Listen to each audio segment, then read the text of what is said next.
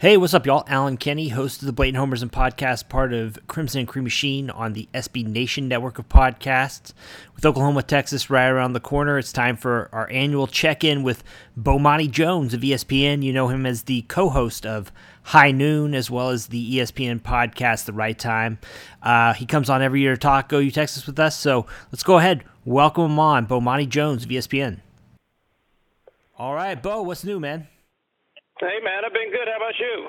Oh, no complaints here, man. I'm nervous this year though about this game, man. It seems like these back and forth kind of like shootout games that OU Texas has been playing lately. It ups my stress level every time I watch them. Well, no, the thing on this one that is interesting is Texas hasn't beaten anyone this year, but I guess Oklahoma State, depends how you feel about it. But OU hasn't played anyone yet. Yeah. And so it's almost like losing that home game to LSU is to a degree reassuring if you're a Texas fan because you've been here, and at the very least they didn't get embarrassed. Yeah. Oh, yeah. No, and that's nobody really knows what's coming out with OU this year. They've looked good so far. You can't really take that away from them. But, you're right, like in the sense that, Texas Tech or Kansas, these are tomato cans, really. Yeah, no, Texas Tech, I keep having to remind myself who their coach is. Yeah. Oklahoman, actually, Matt Wells, no longer, Cliff Kingsbury gets canned and ends up with the Arizona Cardinals. So talk about failing up, man.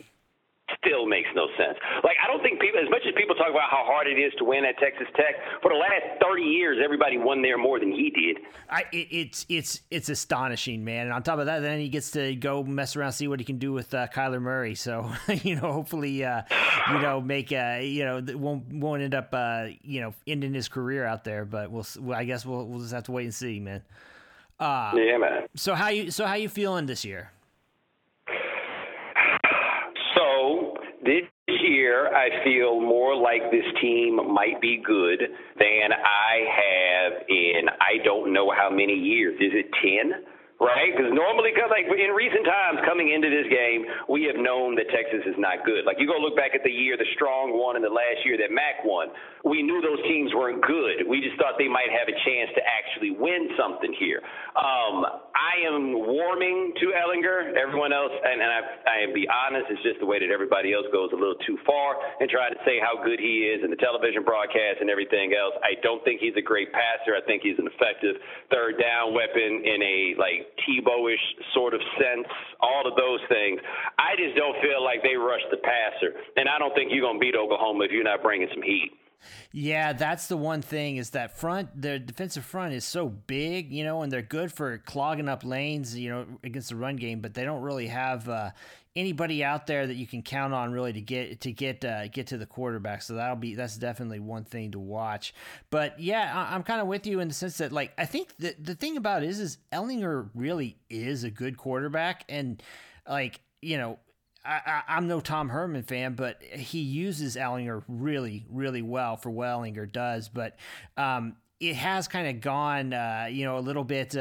People talking about him leaving early for the NFL or whatever. Come on, man. To do what? Let's go play football? No, I'm with you, man. I'm with you. But hey, one thing I wanted to ask you about, I've been listening, obviously, to your podcast, The Right Time. You're doing this series now on boosters in college football. The first episode with Spencer Hall was, it was great as expected. But I think there's an interesting kind of dynamic at play with OU Texas in the sense of, boosters obviously are a huge story with the Longhorns, but who's OU's biggest booster? You know what I mean? Yeah, it's interesting because I don't have a name that I can place with that program, which honestly might be the best thing that you can say, yes. Right? Like if you think of the programs where we could readily identify who the top of the booster class is, other than Boone Pickens, nobody, rest in peace, nobody's really that happy with whoever that person happens to be. And Texas' problem, of course, is that it's just too many of them, so that nobody can get up enough power to where things are like organized in the very least. It seems like Castiglione, my man, the AD at Oklahoma, he seems to really be the guy who is in charge there. And it's worth noting the overall success of that athletic program has a lot to do with the strength of the person who is in charge. Right. I mean, Spencer talked about how with Alabama, for example, they do everything to the max, but they do it quietly, and it's a similar kind of thing with Oklahoma in the sense that football and the Sooners obviously is a huge thing for the state, but at the same time, you don't have, one name or one face or even a cabal of, billionaires out there, guys like Joe Jamail or Red McCombs out there, spouting off to the reporters or kind of trying to call the shots in their own right. Yeah, no, like it's not just that it's a bunch of these guys. It's that it's like if you got Jamail and you got McCombs, right, and you got all these other names that we could throw out, like ain't a shrinking violet to be found. No, Anywhere at all. Like you think about McCombs, for example. This is a dude that has owned multiple professional sports franchises, and all he has at Texas is a vote. yeah, no doubt, man. But it's funny too because like I remember, when the whole thing about Texas courting Nick Saban and everything came up, somebody who would know, reached out to me. He's like, listen, man. He's like, look at how this is going down there right now and the chaos that is there with all these people weighing in, man. They're like, you think ever in a million years, like Nick Saban would want to get into the middle of something like that, which is really saying something because at a place like Alabama, I mean, you're dealing with a different kind of fan base, but it's a whole nother thing when you get to the booster level. Yeah, see, I think he would have taken that job nonetheless, though, because the money was going to be unreal, right? Like they were going to blow the market in order to get Saban, but Saban would definitely have to come in there and lay down the law. Like the thing about Alabama that is different than everywhere else is when people talk about working in Alabama, they're like, all you have to do here is worry about the football. That's it. Anything that you want that's going to make the football better, they are going to do. Period. Right. Yeah. Yeah, it's just a different thing at Texas for sure. But and that's why Texas has won 7 outright conference championships in the last 45 years, a grand total of 7. Bob Stoops has won the Big 12 more than Texas has won the SWC or Big 12 since the 1970s. Yeah, it really is kind of amazing when you think about it in that perspective, man. But let's talk a little bit more about the team this year, though. Why don't you like Tom Herman? What's there to like? That's my question with Herman. What is there to like? What Herman gives you, if there's going to be something to like, is that he's a really good football coach, right? That is the prevailing sentiment, is that he is a really good football coach, and he has done good work as a football coach at different places. I just want to bring up the point that he's gone 7-6 and 10-4 at Texas. So without results, all I have is the personality that we're dealing with. And the personality that we're dealing with is not a particularly likable one. Yeah, no doubt there. But, it is kind of amazing because to me, I look at him and he's a really good coach in the sense that he knows how to kind of manage a game and pull the right levers in the middle of a game really, really well, in my opinion.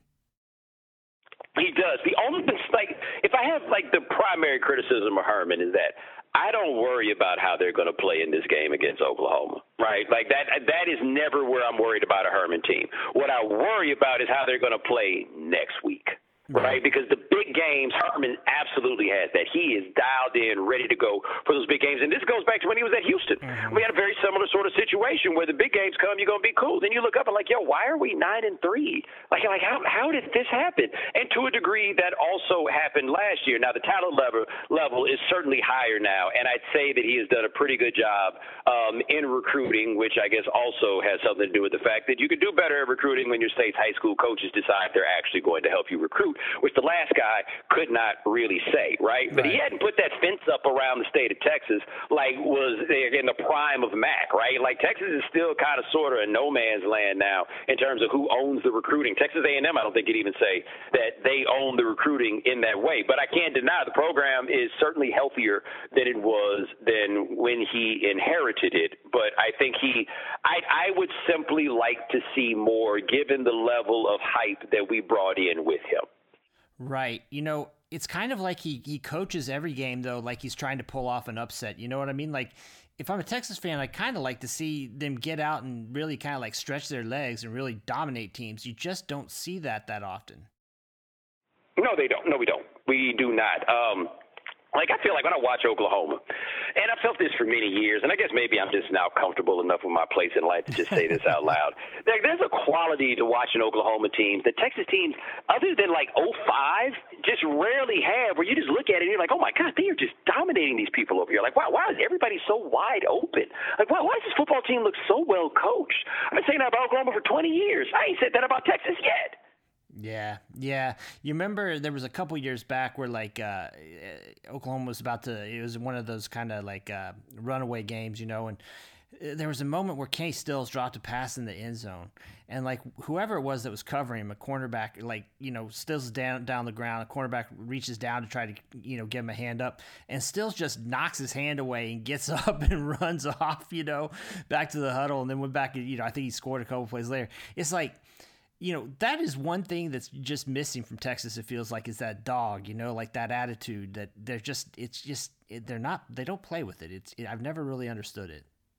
Yeah, Mac almost recruited against it, like almost to not have it. But no, that has not been there. But what you get is like the worst of the dog, right? Reckless, undisciplined. Like the strong years, the thing that frustrated me the most. Because for a number of reasons, I wanted it to work for Charlie. But then I look up and it's like, wow, is that another penalty? Yeah. Why is it always a zillion penalties? Why do we always have a million penalties, right? But never to the point where like, yo, this is a team that people fear playing. I don't think anybody's felt that way about Texas in a very long time. Yeah, I think that's, fair. But, when you see him start chirping a little bit this week in the media and stuff, if I'm a Texas fan, I think I like that, actually. Yeah, it's encouraging. And I feel like this is something like the kind of thing that Herman should be kind of encouraging. Like, look, man, your football team can't be nice. That's not how this works. Yeah. It's just not. Yeah, I'm with you. One of the things that I love that you do on your show is the book club every summer. I haven't gotten around to reading the Jim Brown book, actually, Mike Freeman's book. But what are you reading right now? Give us something that we should all be checking out. I am reading a book right now on Motown, like the history of Motown. And I learned that Berry Gordy used to be a pimp, that he, like literal pimp, like actual pimp. Bit of a compulsive gambler, the rise of the team, like that's what I'm on right now. This is actually some pretty interesting stuff. I'm trying to think what the one is that I read right before. I read this good bio on Chuck Berry not too long ago called Brown Eyed Handsome Man. I recommend giving that one a run. Okay, yeah, definitely. Yeah, no, I thought you didn't know Berry Gordy was a pimp. I thought that was Petey Green's thing, right? Yeah, they said it was his ex-wife said one day Barry was there and he was all distraught and she's like, "What's the problem?" He's like, "I can't keep doing this no more." And he's like, "What?" And he told her, "Yeah, I got some girls out there on John R."